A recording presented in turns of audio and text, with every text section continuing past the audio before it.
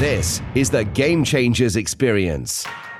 Deep dive conversations with leading business disruptors, Olympic athletes, celebrities, entrepreneurs, and influencers from around the world.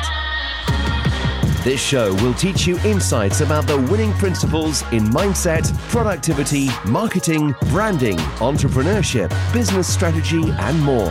Hosted by Productivity Authority, business strategist, former elite athlete, author, and public speaker, Adam Strong. Hello, everybody, and welcome to the Game Changers Experience with myself, Adam Strong. And today we have another amazing guest, someone that has been in my circle for probably the best part of around 8 to 10 years, something thereabouts, or whatever that looks like. But her name is Sammy Blindell. And Sammy, one thing that I love about Sammy is his aura of authenticity, but also her energy. She's a multi-award winning speaker. She's a 6 times best-selling author. She's what we call a chief visionary officer for her Brand Builders Club and her One Drop movement, which we'll also talk about in today's conversation. She has earned what I call the stars and stripes of being an entrepreneur. She's gone on the entrepreneurial roller coaster multiple times. For you guys that are listening in, if you know what I'm talking about and you're shaking your heads, you're probably thinking, okay, I've been there and done that. Sammy's been on it multiple times. She has built 7 or 8 figure businesses multiple times. She has built it. She's lost it. She's had to rebuild it. And, you know, there are so many things that we're going to be covering in today. But one of the premise of today's conversation is based around, and we're going to have a debate around this, does collaboration beat competition?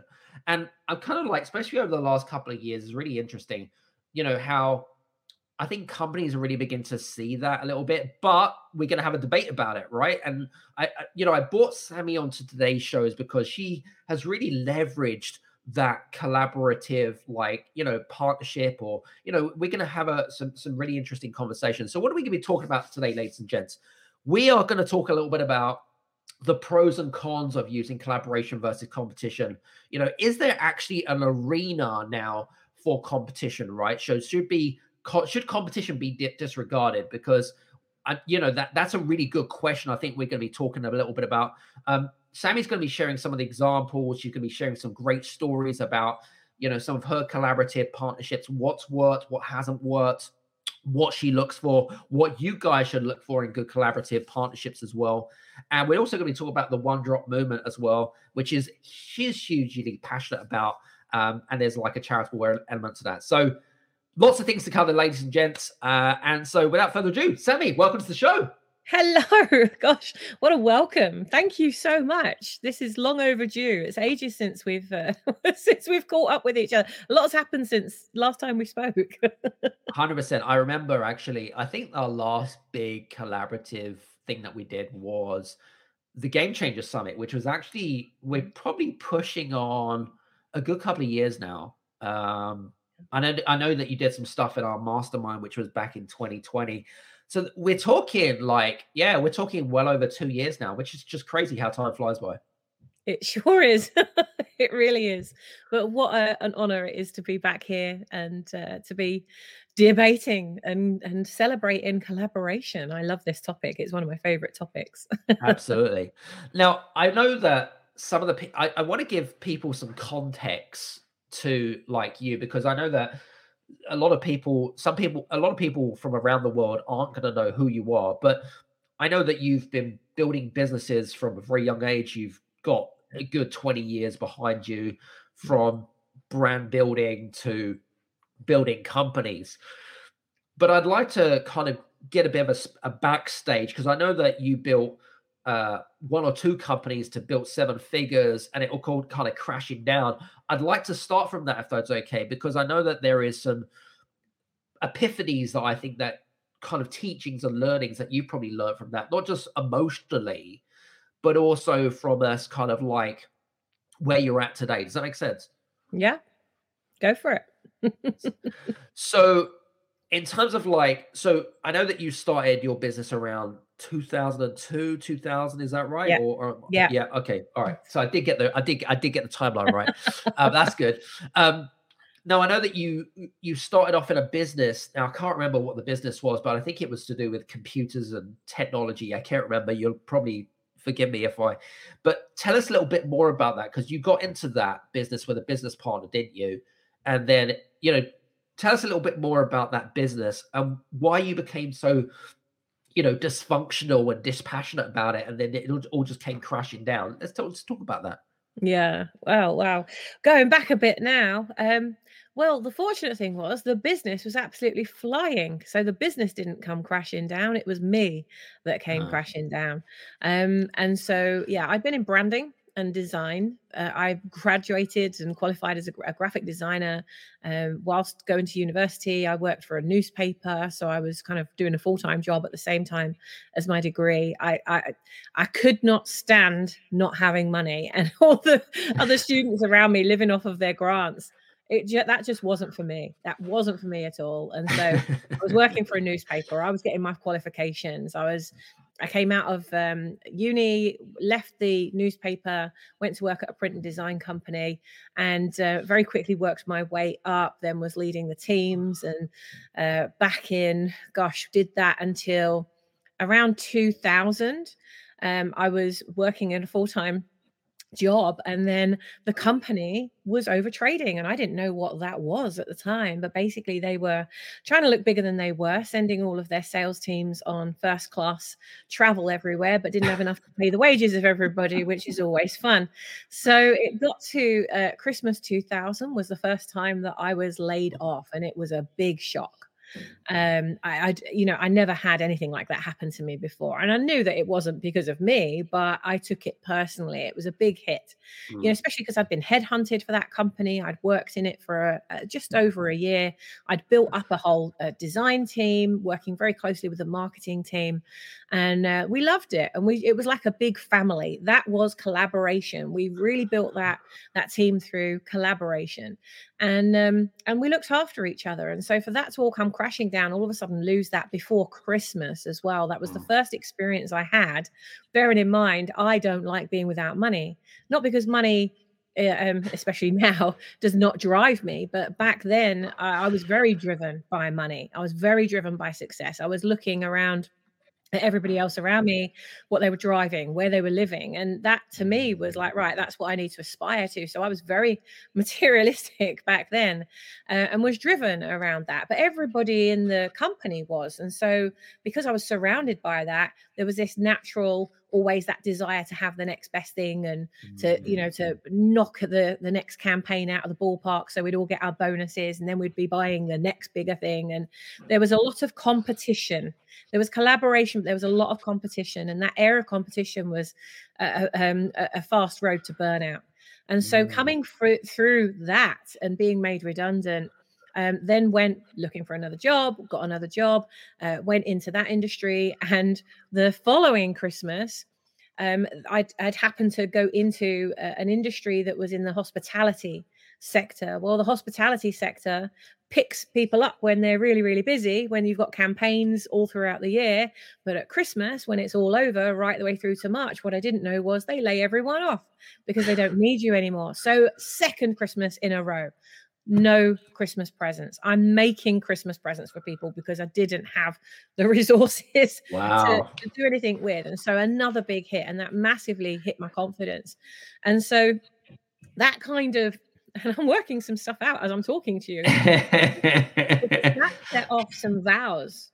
So I made some vows to myself, some money vows that I'm only just realizing now that I made about that will never happen to me again. I will be in complete control. No one will ever control my money again. I'm going to set this up for myself. If I'm not going to get paid, it's because I didn't do what I was meant to do. It's not because somebody else has made control of that decision.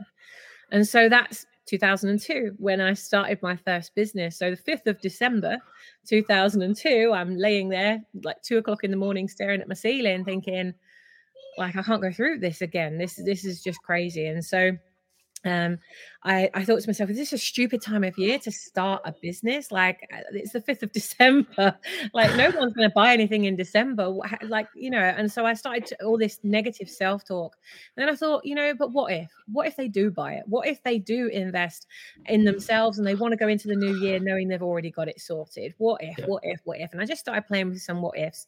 It turned out to be the best decision I ever made. I did 10.5 grand in my first month, literally from the 5th of December through to that first week in January. Wow. I did so much money in that month that I thought, because 10,500 might not seem like a lot now. Oh, we just won an award for doing over 10 million in sales in a particular that's area crazy. of the company. But 10,000 to me back then, and still now, I mean, it's still a lot of money now, right? And a lot of businesses would kill to have 10 grand a month coming in. And back then, I'm working in my little apartment in the center of Leeds. I lived in the city center of Leeds, and yeah, that was a lot of money. What were you selling? What were you selling, if you don't mind asking? Graphic design, branding.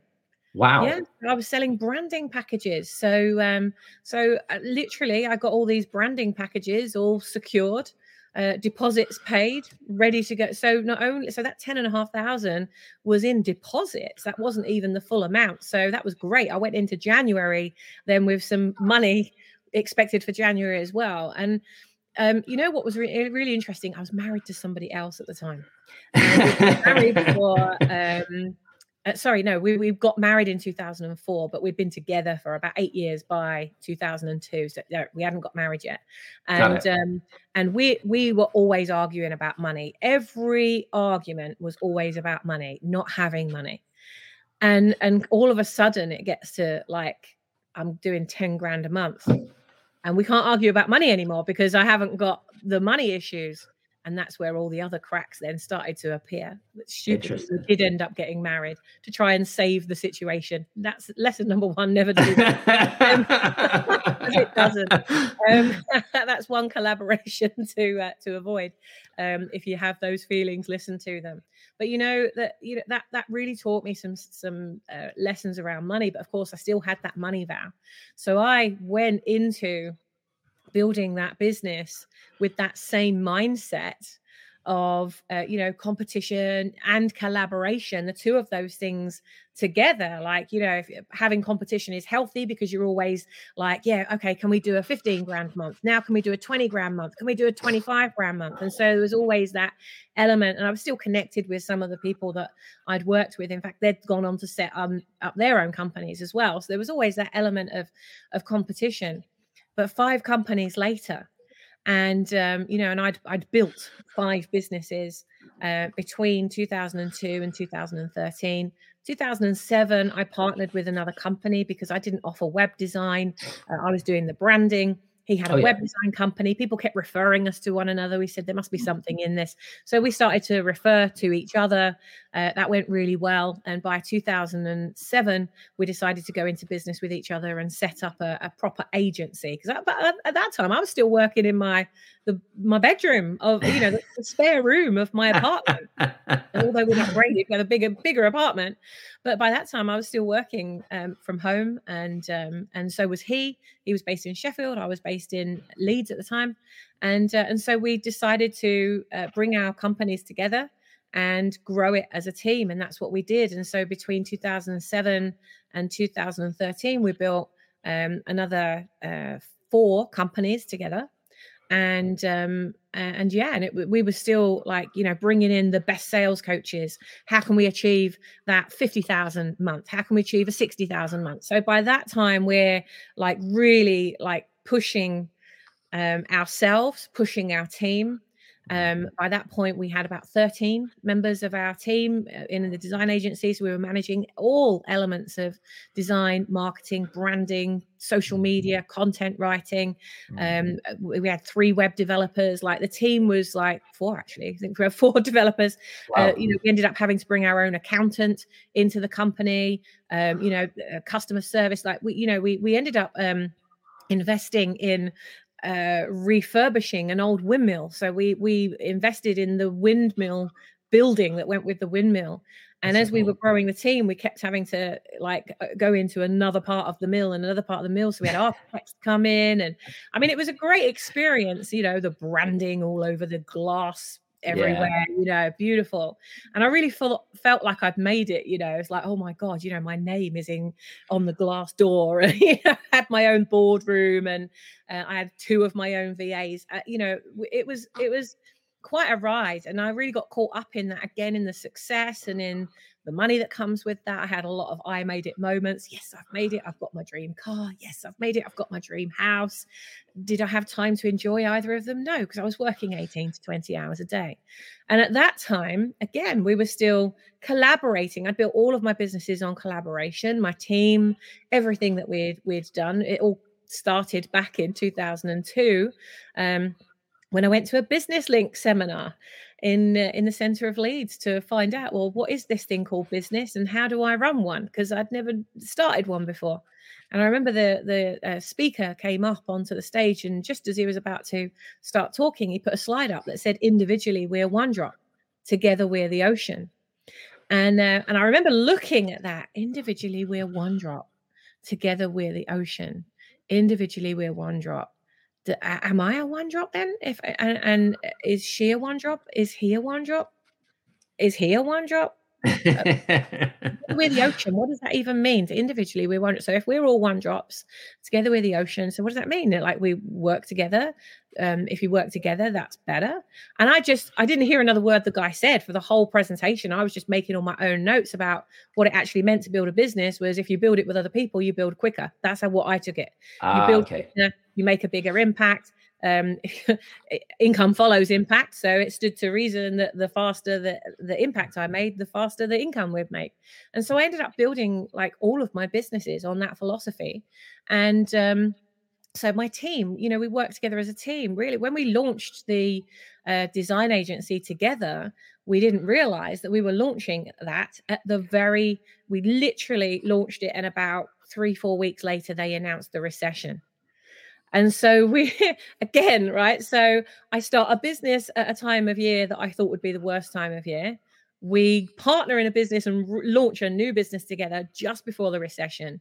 And I remember walking into the design studio and saying to the team, listen, you know, there's a lot of stuff going on out there. We cannot afford to buy into it. Those that buy into it will go under. But we can fly through it if we work together. We need to collaborate. No more listening to your earphones while you're working on your laptop. Each of us will bring some music in. We'll play each other's music. We'll have some fun. You know, if we could ask you, don't listen to the news. Don't switch the news on in the studio. Like we abandoned everything that was going on outside, and we focused on what we could achieve inside. And our agency quadrupled in size, both profitably and in team, while all the other agencies were going under because they were buying into the hype of what was going on around us. Just like I could have believed December's the worst time to try and make sales and start a business, but I played the what if game. So I played the what if game with the team again. Like, what if we can grow through this? What if we are bigger when we come through this than when we start? What if we are able to serve in a bigger way? What if we showed up differently than everyone else, and what would that look like? And so like if I ever come up against anything, my mindset around it is play the what if game and expect the best. And so that's what we did. And but you know, unfortunately there's only so much the body can take. Absolutely. Like 2013 I was absolutely screwed, and having chest pains, heart palpitations, headaches. And I don't get headaches, you know, so all these symptoms started to really bring themselves about, to the point that I ended up in hospital very early hours of the morning with a suspected heart attack. And that's when you start to have to think about, is it worth it? And as I laid on that bed, connected to all the sticky things all over my chest, and the fortunately machine that was beeping, because it would have been a very bad sign if it wasn't. I remember laying there thinking, what have I actually done? Now, to the outside, other people would be thinking, most likely, Jesus, look at her. She's going for it. She's really successful, got multi-million-pound business, award-winning, amazing team, beautiful offices, everything that money can buy. She's got it all going, like really well connected. Everybody knows. They used to call me Blindello Pages because as Sammy Blindell, I knew everybody. So if anyone wanted to know anyone, you'd always come to me, and I'd built that reputation. And but working 18 to 20 hours a day is not sustainable. And so ultimately the doctor gave me a very hefty warning, and I had to take that as a sign. And as I laid there thinking, what have I actually built? I thought, if I died right now in this moment, let's play the what if game. If I died, what would my team do? Well, they'd go and find another job. What would my business partner do? Probably go find another business partner, or he'd own a business or something, What would actually happen? What footprint would I have left behind? Because by that point, we were working with much bigger businesses where we were making the marketing director look great. We weren't working directly with the owners of the businesses by this point, because we were working with a lot of blue chip companies, chambers of commerce, like companies that are like juggernauts that to get a decision can take 3 months, So we were working on a lot of big accounts. We weren't working with small businesses at that time, but that's where my heart was, and that's where it started.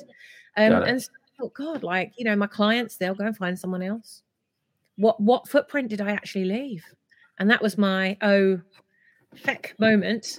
Actually, I think I was born for more than this, and I don't want to kill myself just for the sake of making money. And then I made another vow, another unconscious vow, that if this is what it means to make money, then it's not worth it. Yeah. So then I went completely the other way, walked away and left everything. So that's when everything crashed for me. Damn. For the business, that's still running, that's still going. But no, I walked away from it all to really save myself. And pretty glad I did, because it led me on one heck of a journey, and I wouldn't have met you. Exactly. You wouldn't have met me. It's interesting. I guess when you reflect on where you've come from over the last 20 years or thereabouts, how do you feel when you talk about that? I mean, you probably talked about the story about at least a dozen times, if not more. How do you feel about it every time you tell the story of where you've come from? How do you feel? It's really interesting because it's actually quite a while since I've spoken. I really pulled back. Yeah. We were talking about this just before we came online. I really pulled back because I recognized I was getting into that cycle again.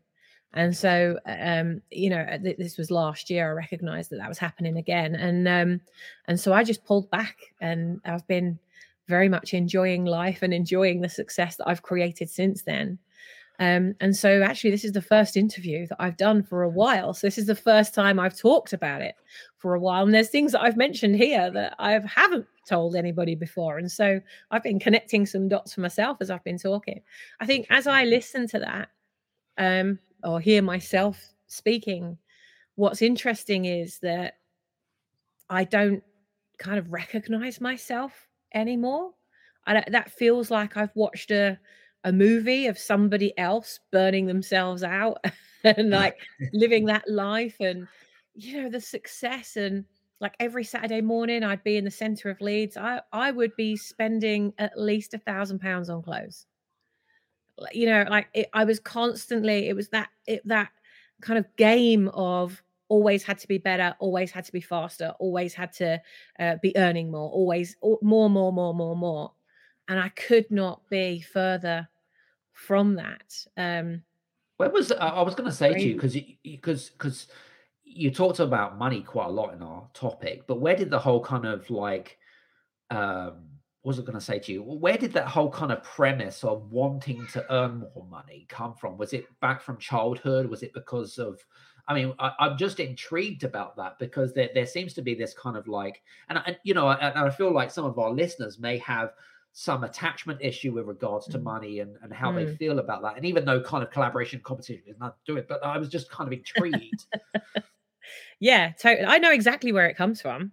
I know exactly where it comes from because we run money programs in our mastermind. We've got a 16-week program we're running at the moment, which is all about wealth. And so that's why, as I'm speaking, I'm getting all these little ping, ping, ping coming up because I'm obviously very conscious of it.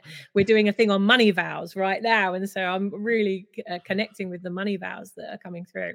And so, yeah, I know my very first money vow that I remember ever making was when my biological father left us for another woman.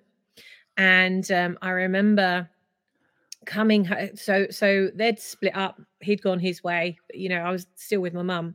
And she used to take me to work. She was working at a pub at this time, which was my aunt and uncle's pub. So she used to take me with her. And so I was about 2.5. And I remember all of this commotion going on. All of a sudden, there was lots of whispering and then lots of action very, very quickly. And I remember like my mum grabbing me, putting me in the car, and we rushed home. And as we walked through the door of the house, the whole house was totally trashed, absolutely trashed. Wow. And I remember that scene very well. I could walk you through the entire footprint. How, as a 2.5-year-old, I do not know how you can remember things like that. That's impressive. I could walk you through the whole layout of the house.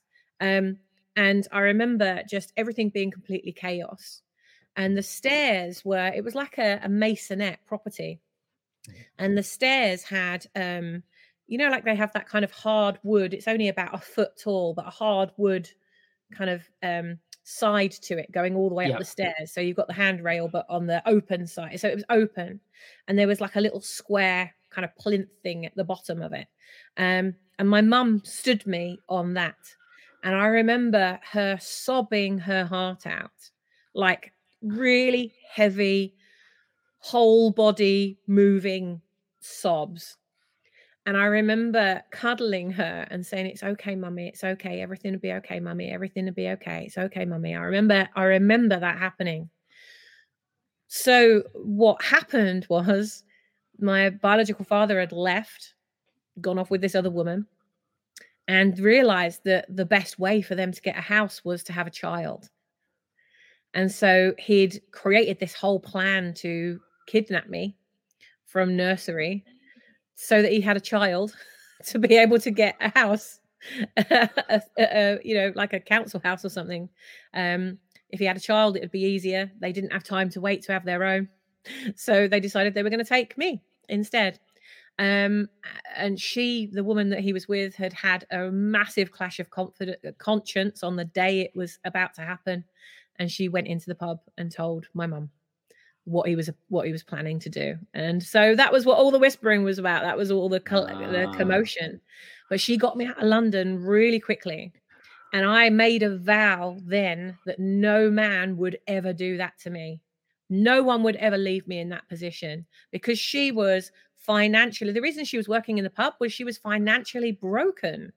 He'd literally left her with loads of bills. He'd walked away, run up a load of bills, left her, to deal with it all, as well as raising me. And she'd been a very, very, very successful in her career up until then. So now she's working in a bar for her sister just to make ends meet. And I'm making these unconscious vows of no one will ever leave me like that. No one. Wow. I will always look after myself. I will never be without money. Nobody will ever leave me in that situation. And so, of course, like you see how this repeats itself.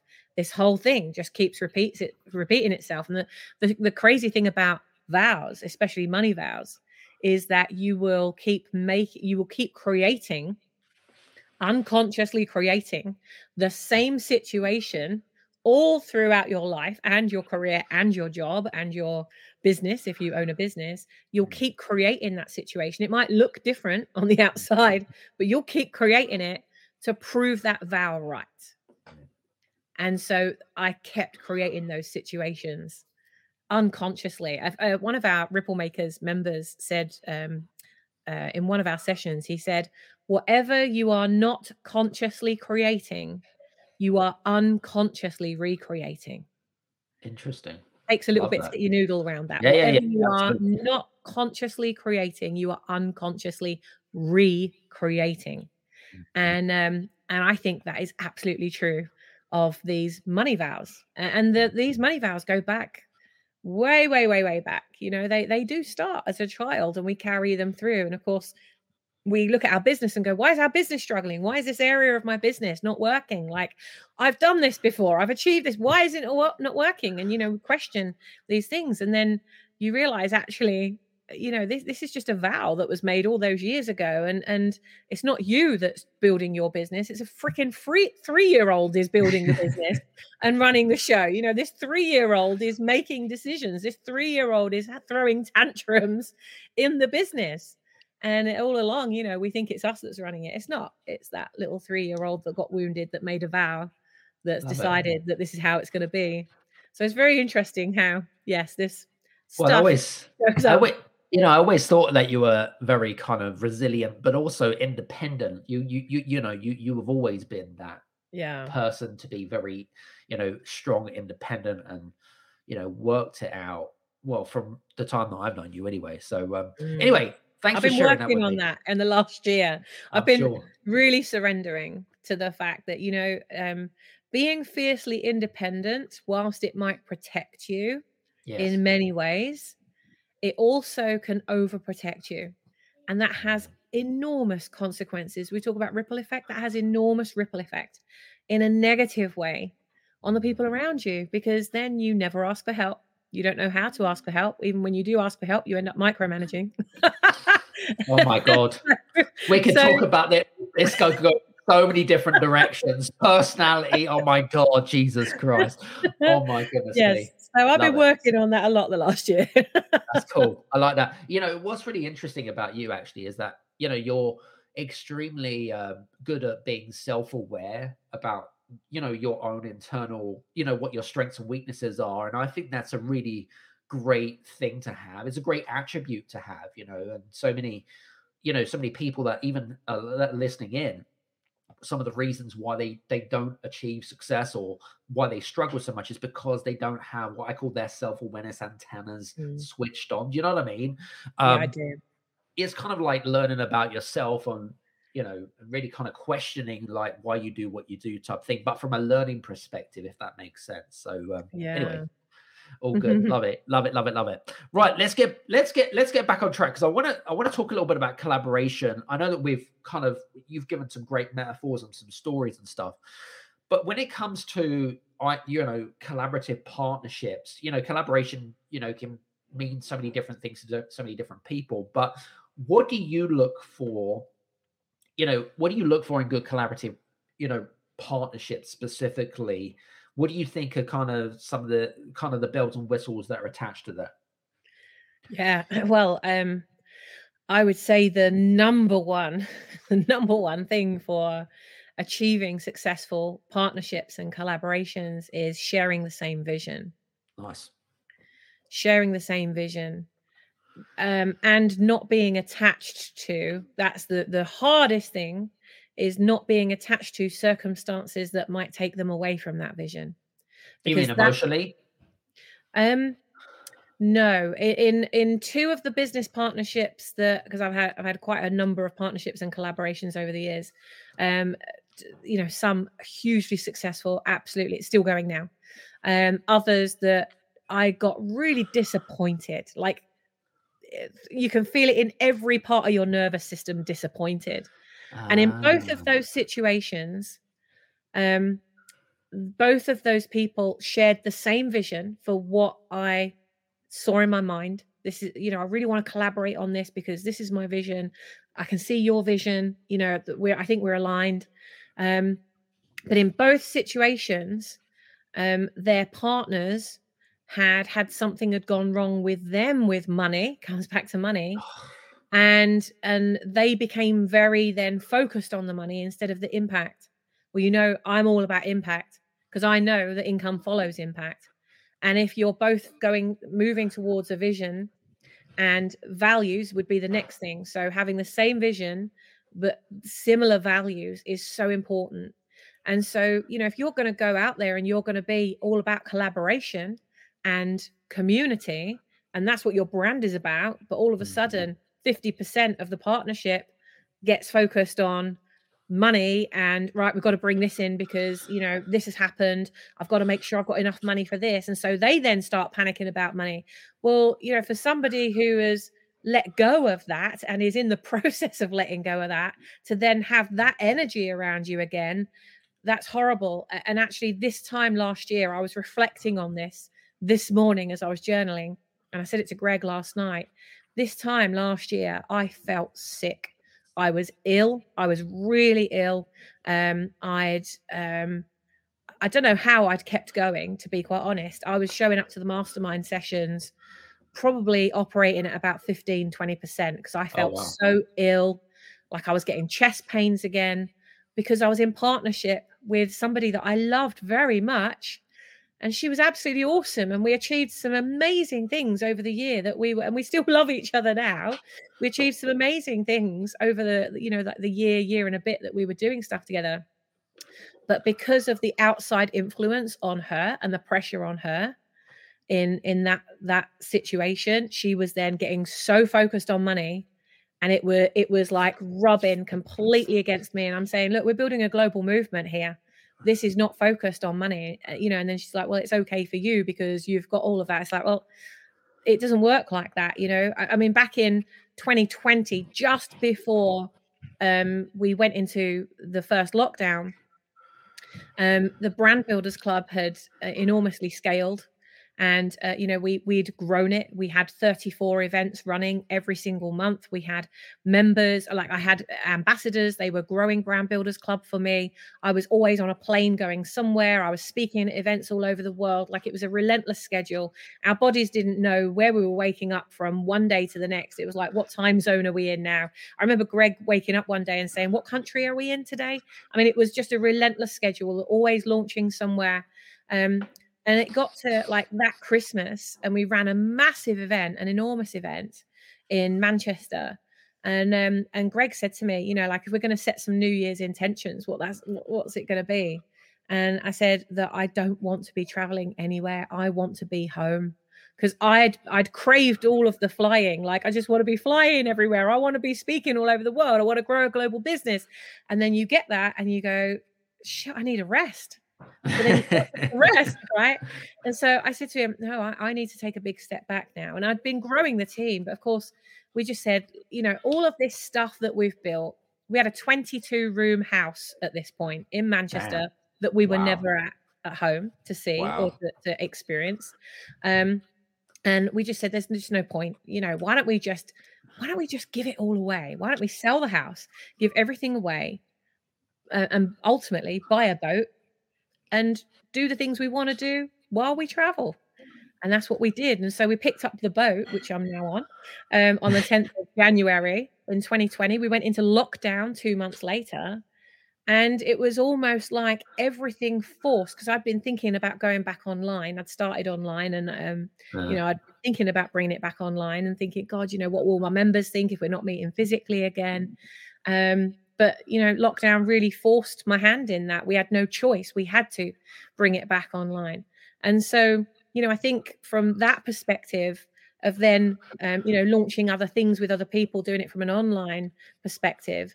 But then, you know, she had outside circumstances in what was happening with her that then made her focused on money. Well, I'd walked away from all that. We'd sold everything, bought a boat, traveling full time, having a whale of a time, building a business, you know, doing everything that was close to my heart. But then you've got this other influence that you're in business with that isn't thinking the same way as you. So you started with the same vision and the same values, but outside influences on them are causing their values to change.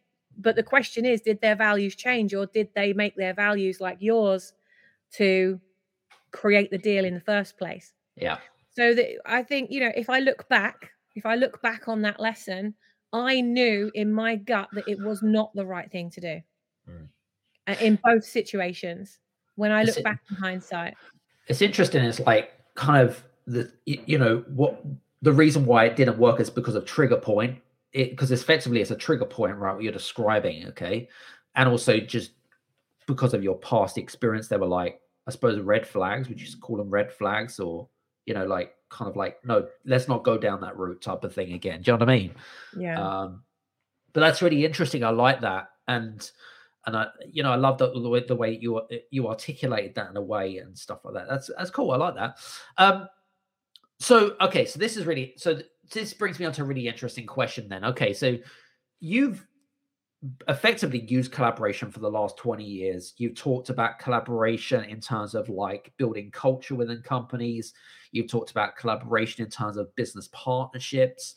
And you've given some great stories and some metaphors around that, which is great. So, and you also talked about competition, like you talked about, pushing to get to the next sales target or whatever it is, which is kind of interesting. So that's internal communication.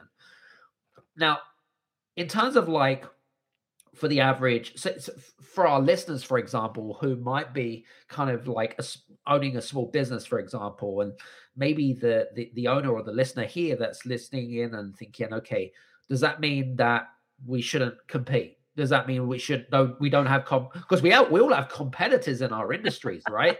Okay. Yeah. Does that mean that what you're saying, Sammy, is okay, I shouldn't treat them as a competitor. I should try to collaborate with them or whatever it is. Like, should we completely disregard competition in terms of collaboration? Like, what are the, I suppose, circumstances? Like, what makes it, number one, would you approach maybe a competitor? What would you do if it was you in your boat? I think that competition is really healthy. It's the mindset that you have as you take the approach to it. So if you're competing, and it's also, the result, why are you in competition? Are True. you in competition because you're competing to see who can earn the most, who can get the next best car, to get the next best thing?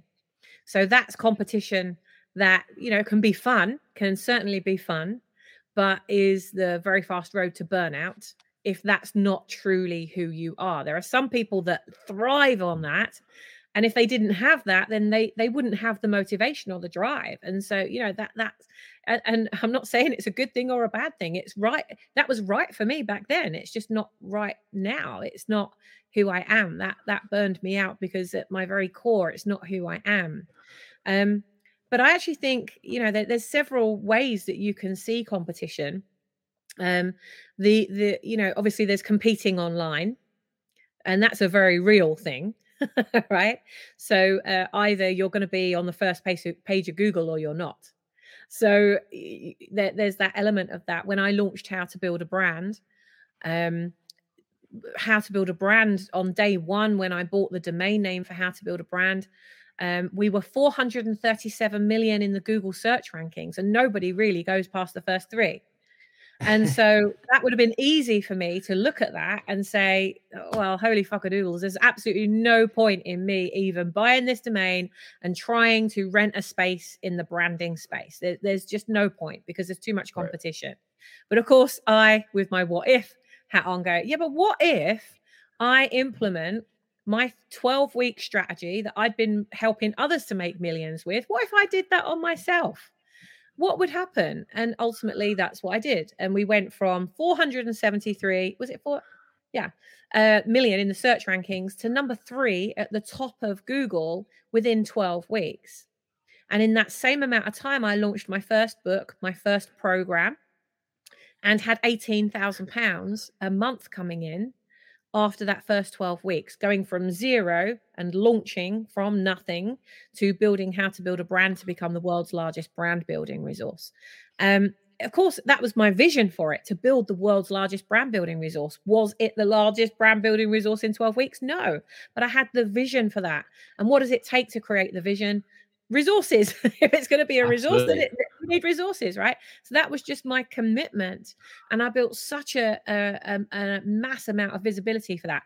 So so you've got the competition of earning and achieving. There's the competition of the very reality of every business needs to show up online, and if you're not on that first page, then people will not find you, and you're going to have to rely purely on a word of mouth strategy or working very hard to bring that business in. And then there's the element of actual competitors that are competing in the same industry as you. Well, you can get paralyzed by that, or you can say, do you know what? When I do my SWOT analysis on them, their strengths are this, and my strengths are this. Their weaknesses are this, and my weaknesses is this. Where are the opportunities? Where are the opportunities, and where are the threats?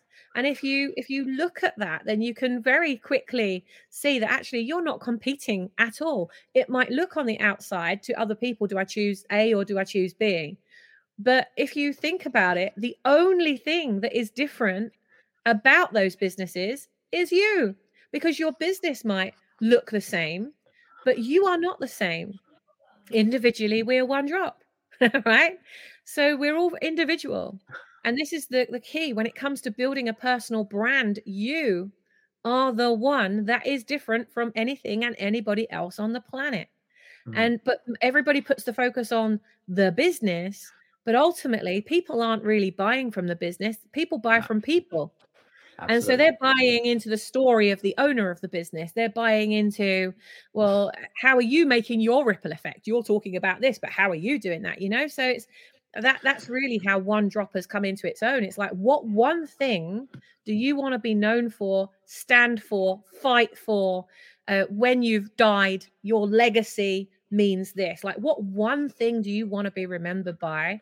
And every ripple of impact you create in the world as a business owner and as a brand, you own your lane. Stay in lane and don't get distracted. And what I find is, if you're so busy looking at competition and all the things you're competing with them for, and you focus only on those things, and then you end up bringing into reality exactly what you don't want. That's interesting. I love that. Good on yourself. So it's healthy to have competition, because it gives you a mirror and it gives you the opportunity to say, okay, well, like, what are their strengths, and do I want to model some of those? And what are their weaknesses? Surely we can make their weaknesses our strengths as a business, if that feels right, if that feels good. So I do believe competition is very good if applied with the right mindset, and you don't become paralyzed by it, and it doesn't trigger all of those fears that, the fears of compare and despair, imposter syndrome. If you're feeling any of those things, then that's an unhealthy competitor relationship, and I would adjust it. So if you're feeling any of those things, that's a good warning sign to say, okay, what if I saw it in a different way? And I get paralyzed by these things too, and I have to also adjust myself. So it's not something you're immune from. No, we're only human at the end of the day, aren't we, Sammy? Absolutely. We're all like, we're meat. Love it. Well, I know that we're kind of like coming towards the end of our conversation, but there was, I know that you've mentioned One Drop, movement, and, because it came about like a few years ago, which was really interesting, based on, raising money for charity as well, wasn't it? And and that kind of stuff. And tell us a little bit more about the whole kind of like One Drop movement, and, how do you see that kind of evolving over the next 5 to 10 years? What is the premise behind it? Yeah, thank you. The vision for One Drop really is to bring the philosophy of individually we're one drop, together we're the ocean, the philosophy and the strategy of collaboration. You will always get faster together than you will trying to do it on your own. And when you try and do everything on your own, the hard way is inevitable, because you only have your own way of thinking. Yes. And so One Drop movement is a movement to support 22,000 business owners to make a difference in the lives of at least 1,000 people each, so that by 2030, we can make a massive ripple effect in the lives of over 22 million people. And we'll do that because you have your skills, I have mine, another 99 million other people have their own skills. But what would happen? What if you brought some of those skills together?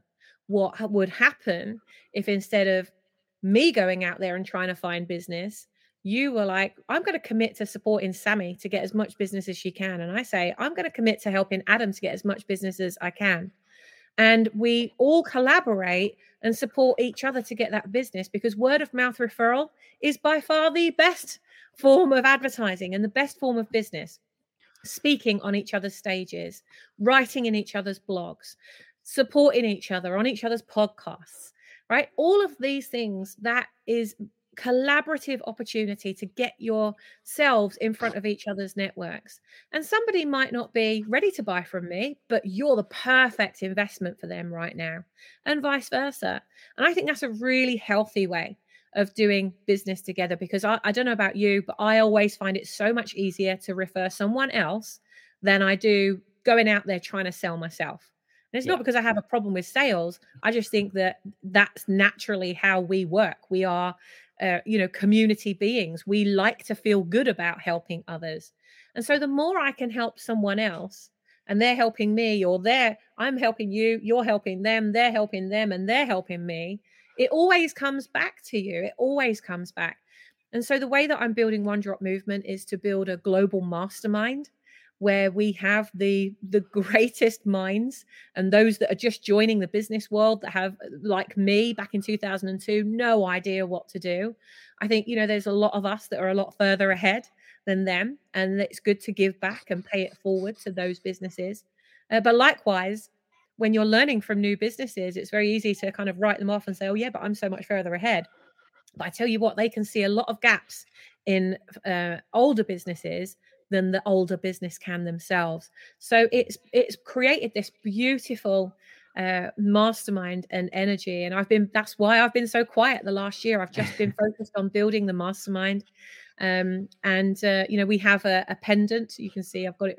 Well, you'll be listening in on the podcast, but for those of you that can see, One Drop Movement also has its own icon, the One Drop, and all the women wear the One Drop pendants. The men have One Drop cufflinks and key rings, and we've now got 18 different One Drop products as part of the range now. We've got charm bracelets, prayer beads. There's all kinds of stuff that has come out from what people have told us they want, and we're sending them all over the world. So it's also a product-based business.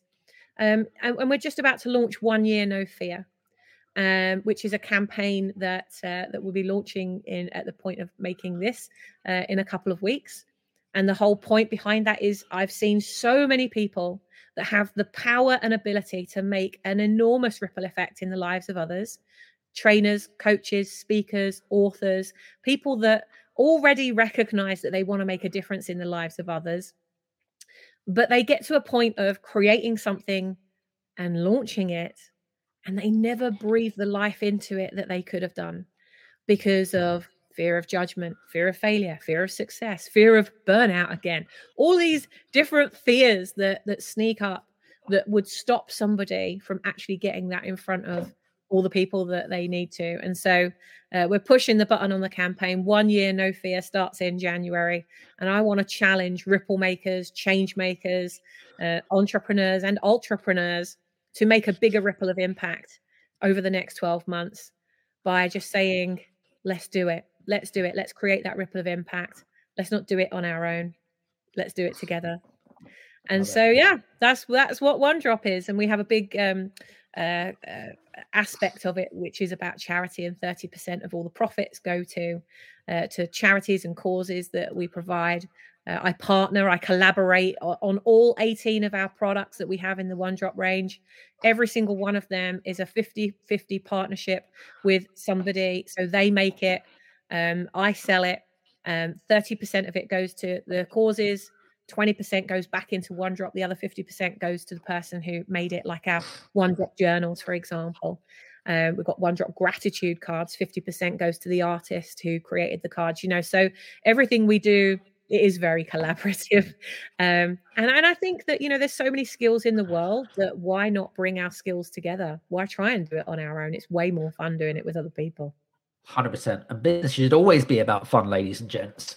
I've really enjoyed not only our catch up, but, it's kind of given a fresh perspective of, you've given some really great examples and shared some great stories of, collaboration and things like that. And for you guys that are listening, I hope that what Sammy's given you has given you kind of like, I suppose you could call it like a framework, if you like, around how you could go about building your own collaborative relationships, partnerships, whichever you want to call it. and maybe see it from a sort of slightly different angle. What I'd like to do as well, for you guys that are listening in as well, we're going to put a link to the One Drop movement below, actually. So if you want to purchase anything from Sammy and the pendants and the cufflinks or whatever it is, it's for a great cause as well. I think that would be really, really cool. So, Sammy, I just want to say thanks so much for being on the show. It'd been great.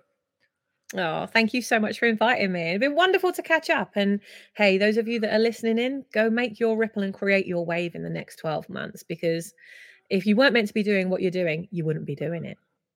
Absolutely. Love it. All right, guys. Well, listen, I hope that you've enjoyed today's episode. Please do me a favor. I would love it. And I talk about this all the time. If you love today's episode, please do me a favor. Give us a 1 or a 5-star review. Obviously, a 5-star review would be great. On Apple or on Spotify. If you do it, send me a screenshot. The email address is below, hello@adamstrong.net. And we'll send you a free copy of my best-selling book as a thank you gesture.